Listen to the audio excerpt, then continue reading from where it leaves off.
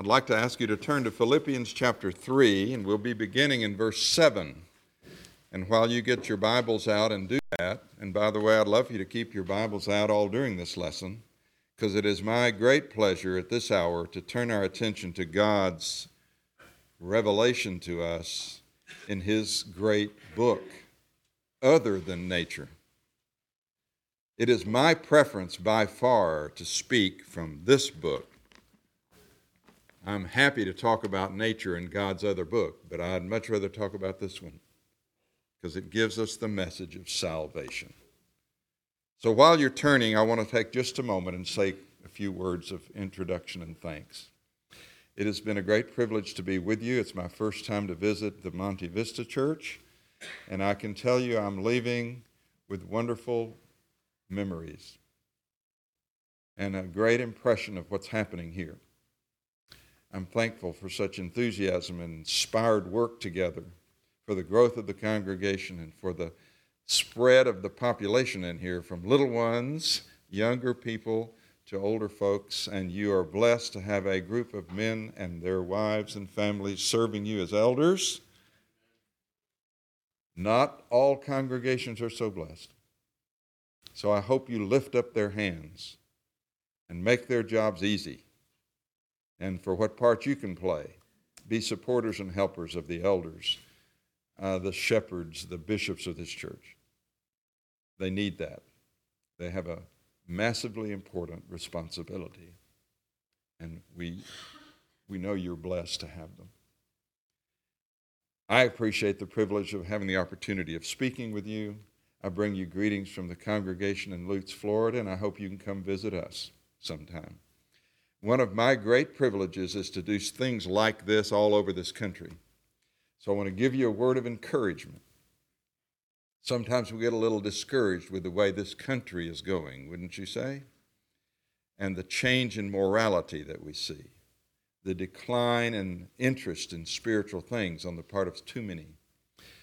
Be encouraged that there are lots of congregations like this one all over this country that are growing and prospering and developing and bringing people to Christ, that are full of enthusiasm.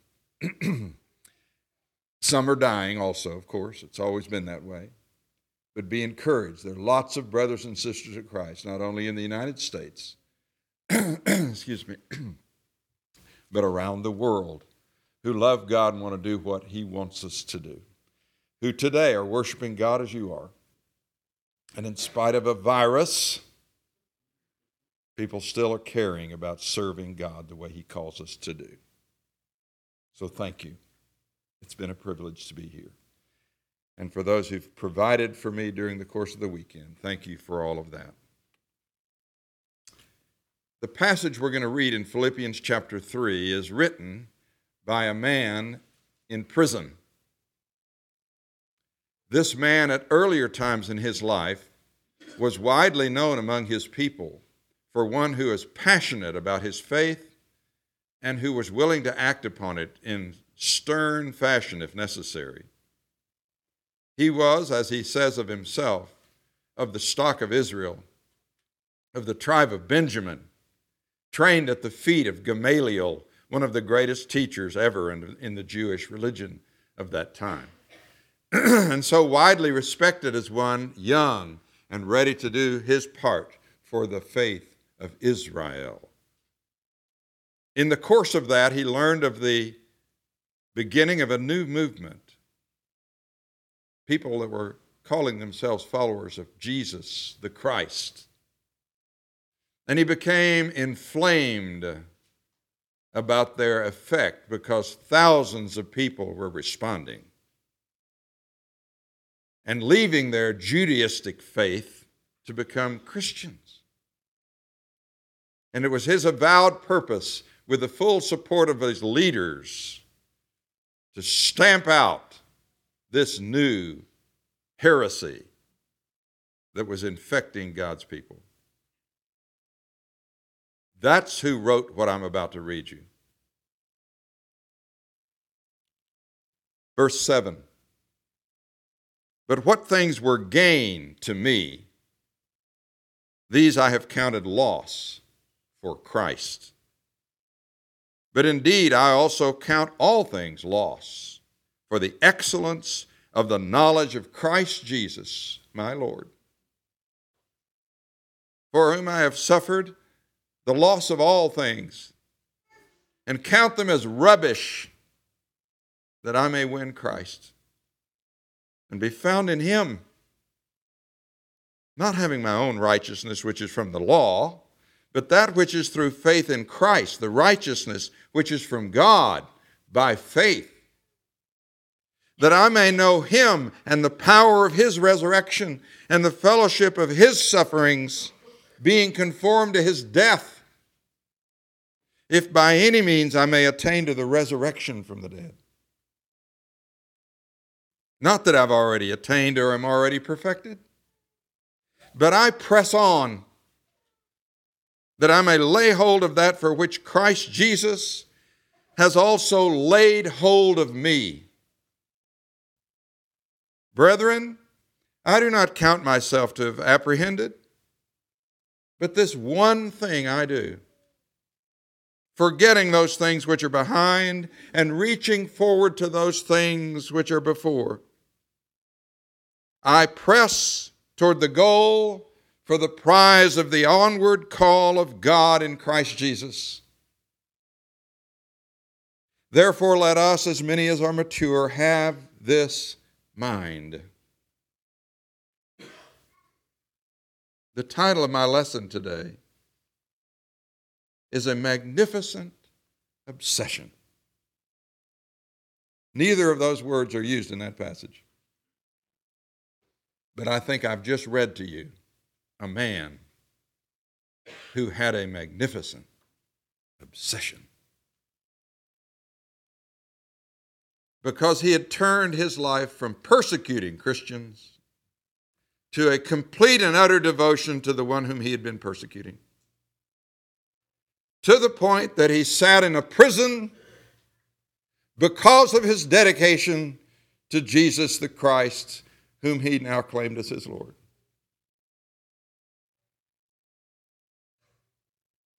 I didn't make up those two words. Those are two English words. But they came from the title of a book.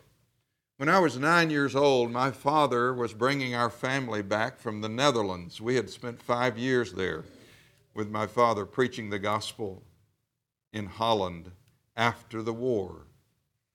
A lot of bombed out buildings. A lot of people responded to the gospel call after the war. Holland was bombed unmercifully. We were on our way home from that adventure. On the New Amsterdam, we came over on a tanker, so this was a slight improvement. And one of the things that happened on that trip home, we kids were having a blast. I won't tell you some of the things we did we shouldn't have done, but we did go to a movie on that new boat. And it was entitled A Magnificent Obsession. Have you seen that? Some of you have. That was 1954. It was based on a book by the same name by Lloyd Douglas. Maybe you remember Lloyd Douglas. His most famous work was The Robe, a story of the soldier who at the foot of the cross of Jesus won the lottery and got the robe of Jesus. Of course, it's a fictional story, but it's built around a biblical theme. And that was Lloyd Douglas's great contribution. So was this one. It was built around a biblical theme from Matthew 5 and 6 and how Jesus taught us to behave. So I'm going to tell you just a little bit of that story and tease you enough to say, you ought to go read that book. Don't watch the movie, read the book. The book's better. It begins on a lake. And there's a guy on a big old fancy boat. He is a playboy, about the best you can say for him. His name is Bobby Merrick, and he's causing trouble as usual. He is zooming around that lake on that boat like a crazy man and gets in a terrible accident. and is about to die, and he needs a piece of equipment to resuscitate him. At the same time, there's a doctor named Dr. Phillips who's taking his usual workout in the same lake. And in the course of his workout, he has a heart attack. This man was a world-renowned brain surgeon. And he also needed that same piece of equipment. There was only one near that lake enough to help anybody. They took it and resuscitated Bobby Merrick, the playboy. And Dr. Phillips died. That's how the story starts. As the story unfolds, Bobby Merrick continues his playboy style. And one of the folks that helped him is Dr. Phillips's medical practice. So he got to know Dr. Phillips's wife, Helen, and he was coming on to her. You know, that's what playboys do. And he tried to get her to get interested in him. And in the course of all that, he began learning things about how he is alive and Dr. Phillips is dead. Because by that chance happening, he survived and Dr. Phillips didn't. Well, in the course of his behavior, he had a part in an accident that Helen had, which cost her eyesight. Bobby Merrick was just a destruction waiting to happen. That's about all he was worth. He was a useless human being. And took advantage of every situation he could. Here's what he started learning. People would come to Helen and to his practice and say, "We think it's okay to tell you now." And they would explain what Dr. Phillips had done for them. They would say, "We had a terrible situation. We couldn't pay this bill." And he would say, "That is okay. It's on my part for you, with one proviso. You are not to tell anyone about this, lest it lose its power." He believed in Matthew 6. It says, "When you do your alms, do not let them be seen by men, lest you have already received your reward." He said, "Don't let your right hand know what your left hand's doing. And our God who sees in secret will reward you openly." Well, they just had people coming to them over and over again. Look what Dr. Phillips did for me. He gave his life in service to everybody else, which is why Helen didn't have much left in their bank account, because he was always helping other people. And Bobby began learning about the loss of this man who had clearly a total different view of life. And he came one day in this story and said, "I'm going to go to med school." And everybody said, "Right, and we're going to jump over the moon." Fat chance of that. Well, the fact is he ended up going to med school. And then he went to a specialty in brain surgery. And that's as far as I'm going to talk to you. Because he got a magnificent obsession. And his whole life changed. And it turned into something fabulous at the end of that story. So you go read the story. But my message today is much more serious than that. Because I want to tell you a second story that's real to me. Marilyn and I decided to move to Romania in 1993. After a visit over there, I went twice to find out if it was truly free now in the Eastern European countries to preach the gospel. And it was. Even though there was still a lot of communist influence, you had the right to teach people about Jesus. And we just couldn't live with it and not go. So we made our decision to quit all the responsibilities we had and leave and go to Bucharest and preach the gospel. we found many people that had never read the Bible, because for 25 years, Nicolae Ceausescu had forbidden it, one of the worst dictators in the Eastern European countries. And prior to that, things were not a whole lot better in that country. And so the privilege of opening up the Word of God and learning about God and learning about Jesus the Christ was an amazing thing to those folks. And I found many atheists there who had been taught under the communist system, not only is God a foolish notion, but it's dangerous. Sound familiar? So the story I want to tell you is about a young merchant marine that I met in Constanța, the seacoast town on the Black Sea in Romania, who was out to sea most of his life because the merchant marines travel all over the world. But I had him for a week. We spent the whole week doing what I've been doing with you this weekend, opening up to him the natural world. He was not a believer in God. You don't start with the Bible, folks, with somebody who doesn't even believe God exists. In my mind, you start with the evidence of the natural world and try to show him there's a good reason to believe in God. And I can tell you, as all of this unfolded before his eyes, he'd never heard any of this, the other side of the story, and he was very entranced. And it allowed us to proceed from God to God's other book, this one, and tell him about Jesus the Christ. So in a week's time, we spent, I'm going to say, 6 or 8 hours a day together. And it was wonderful. He had to leave for the Merchant Marines, and I never saw him again. But I'll not forget what he told me toward the end of our discussion. He said, Mr. Payne, I just want to tell you, I was raised in a little village near Constanța, and we had a church building in the middle of town like every other village did.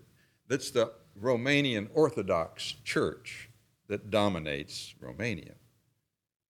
And every village has a church building, and it has a priest that serves that community. And I'm telling you, it's the dominant force in the village. And his comment to me was, these people that I have grown up with believe in God, they say, and Jesus Christ. But they sure don't act like it. Everybody in the village knew that our priest was the biggest womanizer in town, in the village. And he was the town drunk. And our villagers would go up to him, and they would kneel down before him, and he'd do things over their head and pronounce their sins forgiven. And this man was a total reprobate.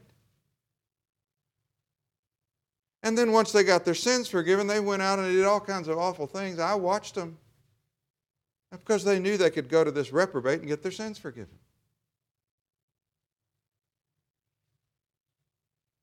I said, what you're telling me about Jesus Christ sounds to me like I ought to be giving my whole life to him. But I sure haven't seen that in people who say they believe in him.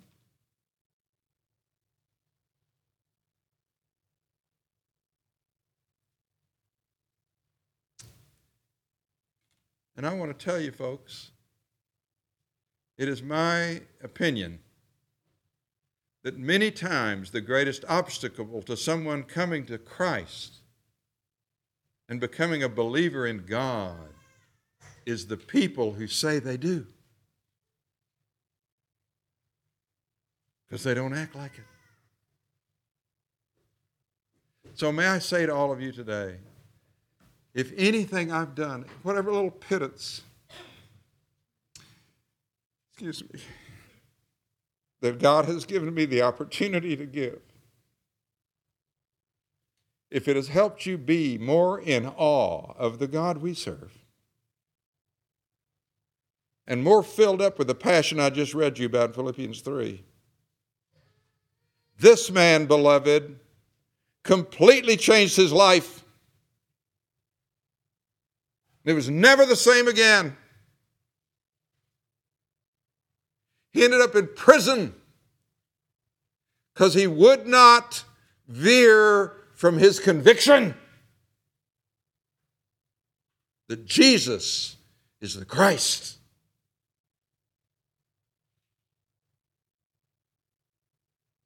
I don't know if this man ever got over that. I prayed for him a lot. I hope he did. And I'll tell you what else I hope. I hope that my life and yours will be some effect on somebody that says to them, here's somebody that's real about their faith. It's not playtime for me. Whatever it takes is what I will do to do what the Lord wants me to do. And there will be nothing to stand in the way. Isn't that what you heard in this passage? There's one thing I do. I'm asking you, Christian, today.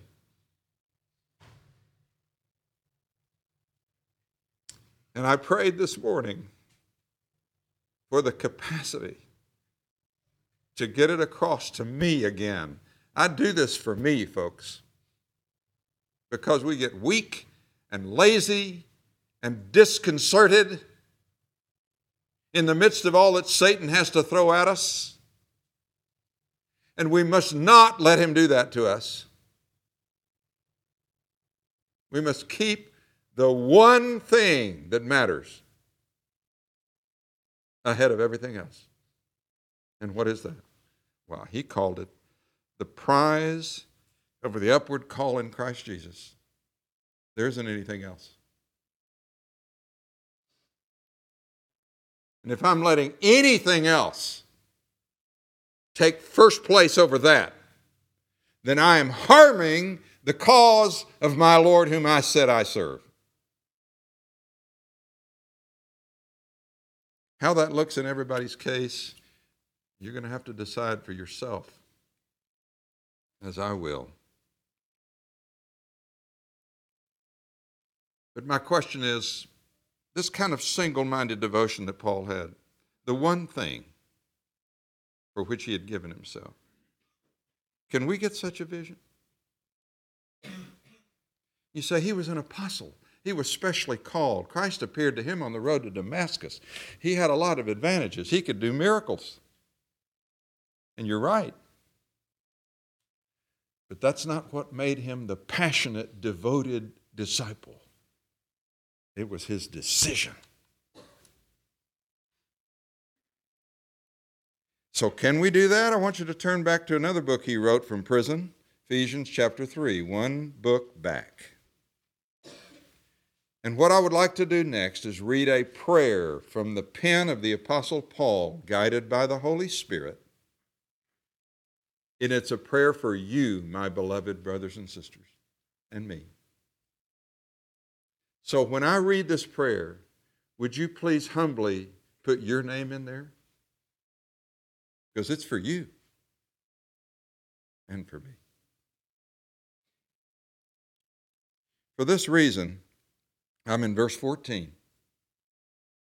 I bow my knees to the Father of our Lord Jesus Christ, from whom the whole family in heaven and earth is named, that he would grant you, according to the riches of his glory, to be strengthened with might through his Spirit in the inner man, that Christ may dwell in your hearts through faith, that you, being rooted and grounded in love, may be able to comprehend with all the saints what is the width and length and depth and height, to know the love of Christ, which passes knowledge, that you may be filled with all the fullness of God. Now to him who is able to do exceedingly abundantly above all that we ask or think, according to the power that works in us.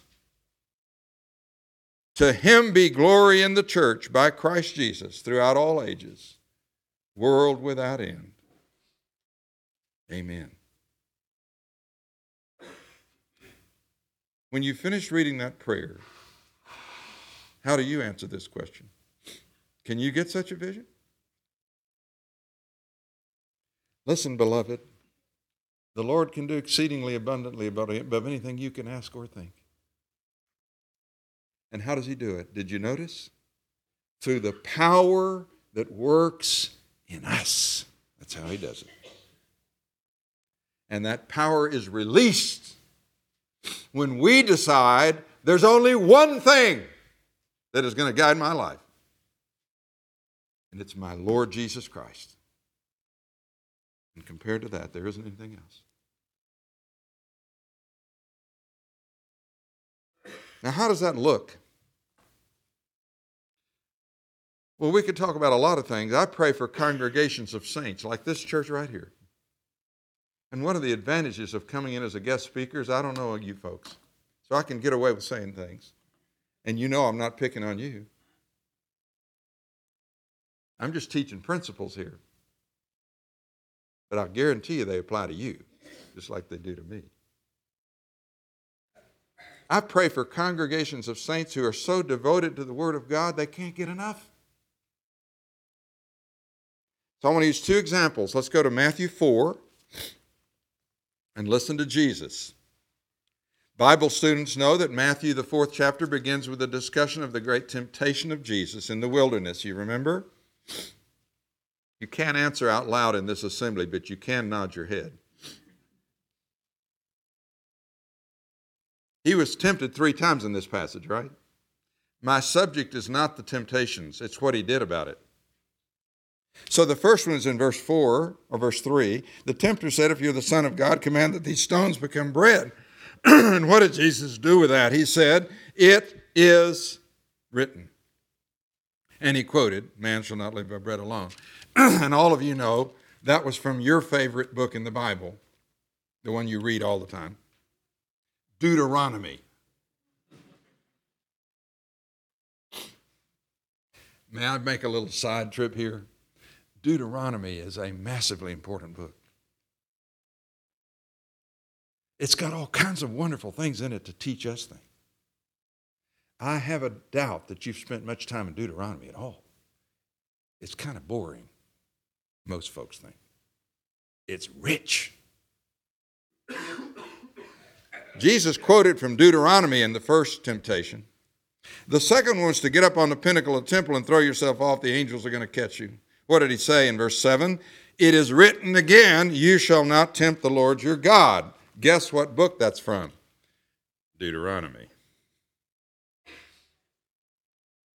The second temptation, Jesus quoted what God said in his book, Deuteronomy. Then he was tempted again. He said, I'll give you everything if you'll fall down and worship me, said Satan. And Jesus said, away with you, Satan, for it is written, you shall worship the Lord your God, and him only shall you serve. Guess what? That is also from Deuteronomy. Here's my point to you, beloved. Every part of the Bible is important. Jesus illustrated that. And what Jesus wants us to do is to be so prepared for Satan's temptations that everything he throws in our way, we know exactly what God wants. And we can tell him, this is what God wants, and I'm not doing what you want. You know how you do that? Total devotion to what God's given us. That gentleman I told you about, he said, I've never had one of these. I gave him one, of course. He felt like he'd gotten something precious. May I ask you, beloved, is that how you feel about this book? That is the word of the God of heaven we've been talking about here, that does such incredible things? And as we were told so vividly around the Lord's table and in our talk today, willing to give himself in our place. We are nothing before Him. It's the treasure of all treasures. And the other passage I want you to look at with me briefly is Acts chapter 20. This same Apostle Paul is in this passage also. And he has called the elders of the church at Ephesus. And he's talking to them before he had to leave them. And they end this chapter by saying they're crying and kissing each other with the thought they'll never see each other again. So may I say to you all right now, I'm kind of weepy this morning myself. And there's lots of reasons for that. But I may never see you folks again. And I've already fallen in love with you. And I just wish Marilyn could have been here too. So I'm going to try to tell her all about you. But if I had one thing to say to you as I'm leaving, I'd want to say what the Apostle Paul said. And to those of you that are elders in this church, God bless you. Paul said in verse 28, take heed to yourselves and to all the flock, among which the Holy Spirit has made you overseers, to shepherd the flock of God, or the church of God, which He purchased with His own blood. For I know this, that after my departure, savage wolves will come in among you, not sparing the flock. Also from among yourselves, men will rise up, speaking perverse things, to draw away the disciples after themselves. I guarantee you these elders have already seen that happen before their eyes, if not here, somewhere else. I saw it in Romania, and I weep about it to this day. Here's your only hope, elders and members of this church. Verse 31. Watch and remember that for the 3 years I did not cease to warn everyone night and day with tears. And now, brethren, I commend you to God. I want to repeat Hebrews 11, verse 6. Without faith, it is impossible to please God. He who comes to God must believe that He is, and that He rewards those who diligently seek Him. There is no other hope. And to the word of His grace, which is able to build you up and give you an inheritance among all those who are sanctified. Your only hope, beloved, elders and members of this church, is to cling with all that's in you to the word of His grace that'll take you to heaven.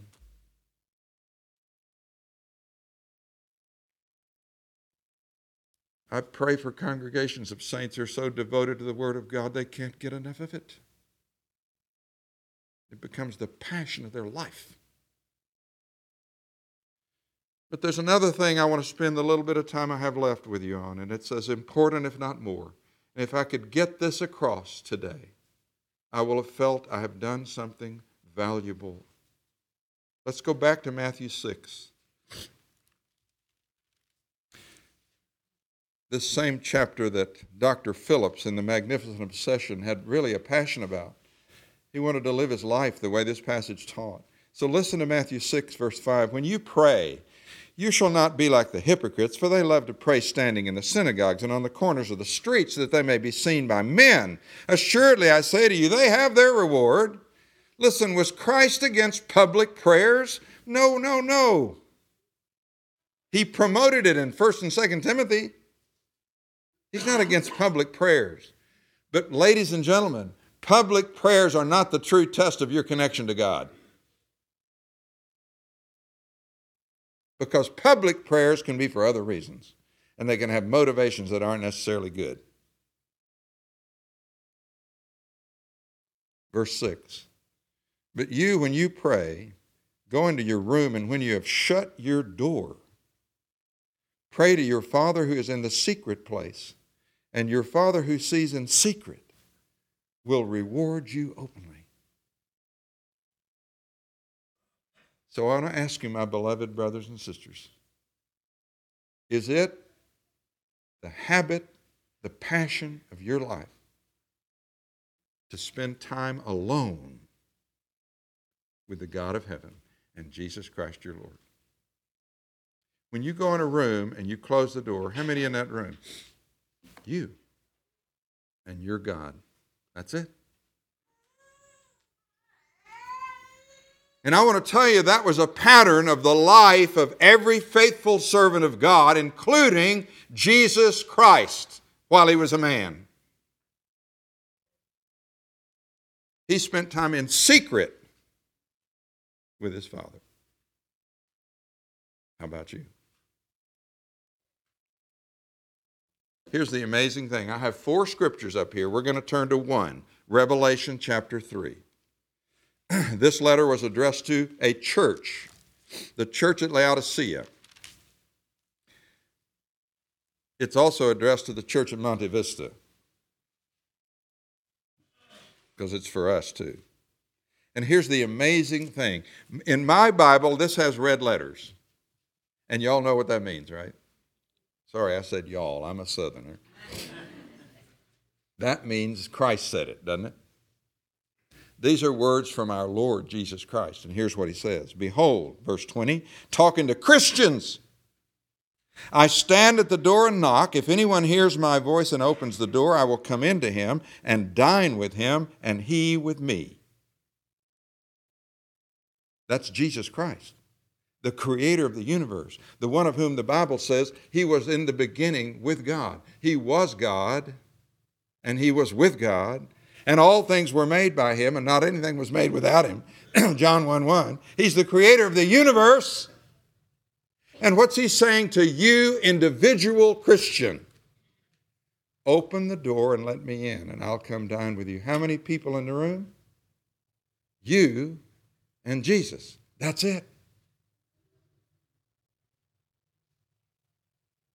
I don't know how many times you dine. I eat usually 3 times a day, but at least once a day. So my question is, how many times have you turned down Jesus' personal invitation to dine with you? How about yesterday? Have you let one single day go by where you turned down the most important thing you have to do that day? To meet with Jesus by yourself. And I don't know you that well, but I'm not a prophet nor the son of a prophet. But I guarantee you, probably half of people in this room did not spend time in secret with Jesus every day this last week. That's my suspicion. And if you didn't, welcome to my club, because I was that way for a long, long time. And may I give you the personal testimony, please forgive me for being personal. When I became finally convinced that my secret time with God was more important than anything else, I have not missed one day since then. And it comes first. And if it doesn't, if something hinders it in any way, it's like the whole day is wrong. And I'm saying to you, beloved, and I probably shouldn't be yelling about this,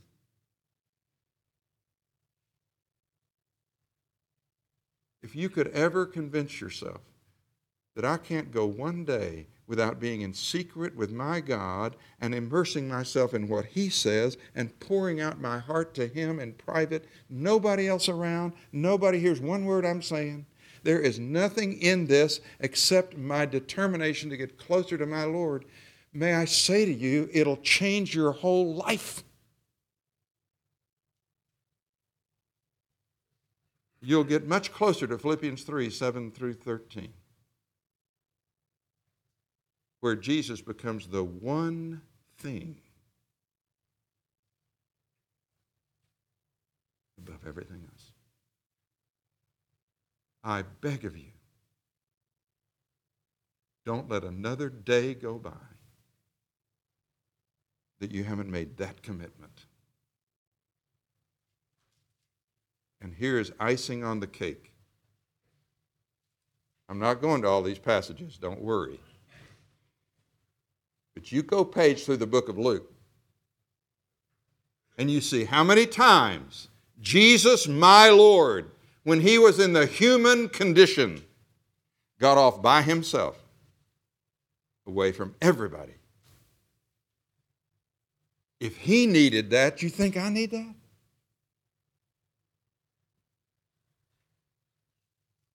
And he did it on purpose, folks. He made certain it happened. You say, well, today I was just too busy. There were so many things. You think you're busier than our Lord was during his personal ministry? I'm sorry, that won't stand up. I would say to you, beloved, whatever it takes, you put him first. And you watch what happens. As he can do exceedingly abundant above all you ask or think, and you're going to pour out what you're thinking, what you're doing, and he's going to multiply what can come out of that. And then I pray for congregations that will take the gospel to the whole world, and that's another whole sermon, a part of which you heard this morning. I'm not preaching that one.